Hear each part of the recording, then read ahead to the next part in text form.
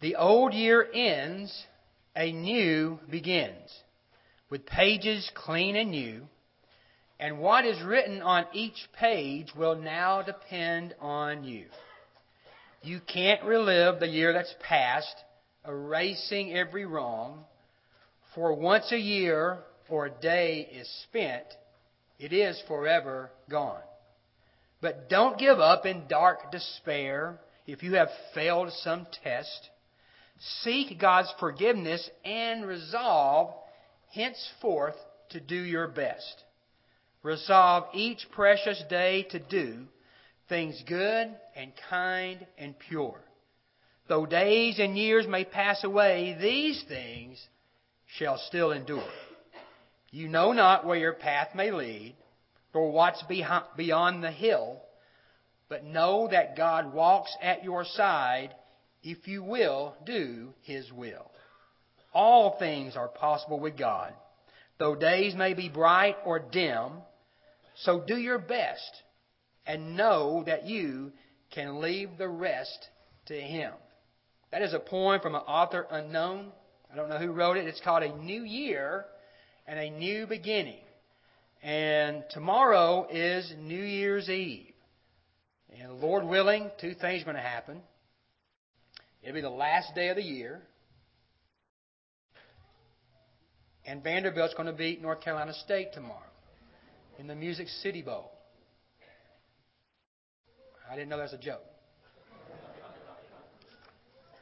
Hopefully they will. But it's a brand new year in a couple of days. The Lord lets us get to that point. And what are we going to do with it? By a show of hands, whether you actually 1, 2, 3, 4, 5 meticulously wrote down, or just in the back of your mind, I'm going to do this. You've made resolutions. Just let me see if you have. All right? We got a few honest people. There's more than that. I know there is. But all of us think about things we can do better. And that's what I sort of want to talk about tonight, if I may, just for a few minutes. We're going to look at this from a retrospective piece, if you will. Looking back at what is now still 2012, and then thinking about those things, then pushing it forward to 2013. What's some things maybe we can do better, i.e. resolutions, if you will, that we can do better for the Lord and for each other. And it's all about, to me, anyway, relationships. Relationships with the Lord. Relationships with each other. So I'm going to ask some questions, and we're going to try to answer those questions in a retrospective way. But again, maybe making these some goals for ourselves as far as trying to achieve some resolutions. First question. Looking back, looking at 2012, the embodiment of it. Has my relationship with God improved? From January 1st of 2012 to this point, has my relationship with God, the God of heaven, our Father, has it improved? Has it progressed? Or has it digressed? Has it gone backwards? Have you drawn nearer to God? You know, James chapter 4 and verse 8, James wrote, "Draw near to God, and He will draw near to you." So it's up to us a little bit to try to draw near to the Lord. And He'll seek us.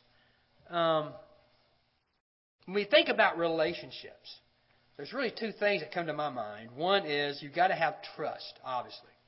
For a relationship to work, there has to be a trust. But also, I think maybe something that's even more important, maybe, is communication. When communication breaks down between a husband and a wife, that relationship is in trouble. When communication breaks down between two nations, those two nations are in trouble. If they're powerful nations, the world could be in trouble because they just stop talking to each other. And sometimes we stop talking to each other. Have we been faithful this past year in listening to God, in our relationship with God through communication with Him? Has another year gone by, or as this year has gone by, 2012, did you read your Bible at least once every day? When I say you, I mean me too. I include myself in this. Did we read our Bible at least one, at a very minimum, just one time a day? It might be a proverb, might be a psalm, might be just a gospel account, just a few verses. But at least one time every day did we open up God's Word, how He communicates to us, and talk to Him, and read His Word. If not, then can we honestly say that we have a proper relationship with Him? Is communication working? Have you been steadfast in talking to God through prayer? You know, Paul told the Thessalonians, I believe around 1 Thessalonians chapter 5, pray without what? Ceasing. A prayerful life. Praying all the time. Your life is such that it's a prayerful life. And we're praying all the time. You know, any effective communication requires, it's a two-way street, right? Think about if you come into your home, husband and wife, you come in and you don't say a word. You don't say anything. You just walk in, come home from work, and you don't say a word. Not, hey, honey, how you doing? How's it going? How's your day? You don't say anything. And you don't say anything for the rest of the night until you wake up the next morning. And it goes both ways. Communication has to be both ways. And prayer is that way. We talk to God, and God listens. And He answers in His own way. But He's listening. And that's communication. So is our relationship with God based on communication? Looking at what He has communicated to us through His Holy Spirit, and actually think of the privilege it is. And that's one of the things that Jesus accomplished on the cross and being resurrected from the dead. He's a mediator. Between me and the Father, Jesus is Jesus. We can talk to Him. So has your prayer life in 2012 increased or has it decreased? So we need to think about that relationship we have with the Father, and is our communication such that it's growing? Secondly, has our relationship with each other improved? Has our love for one another increased in 2012? Somebody say yeah, somebody say I'm not so sure. I don't know. A passage I think Keith read from 1 Thessalonians chapter 4. That's an amazing passage to me, what Paul tells the church at Thessalonica. He says again in 1 Thessalonians 4, beginning with verse 9. This is interesting. But concerning brotherly love, you have no need that I should write to you. Wow, that's pretty interesting. That's a strong statement from the mighty Apostle Paul telling the Thessalonians, the church there, concerning the love you should have for your brothers and your sisters, that brotherly love. I don't have to tell you a thing. I don't have to write to you anything about that. You're already doing it. He goes on to state, for you yourselves are taught by God to love one another. They get it. God has taught us we've got to love one another. It's a commandment to do so. And he says, notice, and indeed you do so toward all the brethren who are in all Macedonia. It's not just in Thessalonica. It may be in cities like Berea or Philippi. In all the region of Macedonia, the Thessalonians letting those people know we love you. They're communicating that somehow, whether they're actually telling them or showing them. The Thessalonians are doing it. But notice what Paul says. But we urge you, brethren, that you increase more and more. All right? Thessalonians, you're doing a great job. You're showing the love. You're preaching the love. Keep on doing it. Don't stop. Don't stop. Are we closer to one another than we were a year ago? And that's, I can answer for myself. Am I doing the things I need to do to grow in love for you? Maybe visiting your home, calling, whatever it may be. And are you doing the same thing? I know I've failed. And you've got to answer that for yourself. But are we growing in love for each other? Another thing, talking about relationships. Has my relationship with those in the world improved? In the world. And especially talking to Christians. As Christians, We've got an awesome responsibility if you think about it. We have a message. We have the gospel. And the gospel means what? Good news. We've got great news for people. And we need to tell people that news, especially those in the world. And we sometimes almost get this country club mentality of, oh, I've got this great news. I'll keep it to myself. I'm not going to tell anybody. It's mine. You wouldn't understand it anyway if I told you. But that's not what Jesus says to do. That's not what the Gospels teach us to do. And we have this important responsibility, when I became a Christian, to share that good news. In Matthew chapter 5, as J.D. read, beginning in verse 13, again, the message states, you are, Jesus speaking, you are the salt of the earth. But if the salt loses its flavor, how shall it be seasoned? It is then good for nothing but to be thrown out and trampled underfoot by men. You are the light of the world. A city that is set on a hill cannot be hidden. Nor do they light a lamp and put it under a basket, but on a lampstand, and it gives light to all who are in the house. Let your light so shine before men that they may see your good works and glorify your Father in heaven. That's what I mean. There's a great responsibility that we have as Christians, as bearers of the light for Christ, for the Christ on this earth, as we walk on it. We are to be the salt of the earth. That is to be a positive influence. Not to tear people down, but to build people up. And to be that positive influence in the world when people see me and think about the name Steve Hillis, or think about your name, they think about Jesus, they think about His church, and they think about it not in a negative way, but in a positive way. When Jesus said to be the light of the world, a light, you know what a light does? It shines on things. It exposes the dark. We are the light of the world. Not because I'm anything great, but I've got something that is great. And people need to hear it. And it lights people's way. It shows people a better way. It demonstrates a better way to live on this earth. Have you made progress this year in developing meaningful relationships with people, again, in the world? Why? So the light of Jesus can be seen in our lives. Not to glorify me, not to glorify you, because Jesus, the Lord, working through me, shining His light through me, and that light come out so everybody can see that God is awesome and God is great. And also so the gospel of Christ can be communicated properly to people. When we think about these relationships and we think about how our relationship has been with the Lord this past year, if it hasn't been what it needs to be, there's your resolution. And it starts by committing and resolving to this.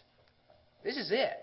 This is all we have from the Lord that tells us who He is, about His Son, what His Son did for us, what His Son continues to do for us, and how we can live and move on this planet and know that we're saved and know things are okay.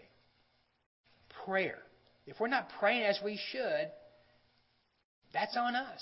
We can pray at any moment, at any time that we want to. And communicate with God. It doesn't have to be verbal. It doesn't have to be in a church building. It can be any place we want it to be. And we can communicate and meditate and talk to God. Pray without ceasing. Loving one another. I love our fellowship times together. I love fellowship meals. I love trying my best to get here as early as I can for that great fellowship before services.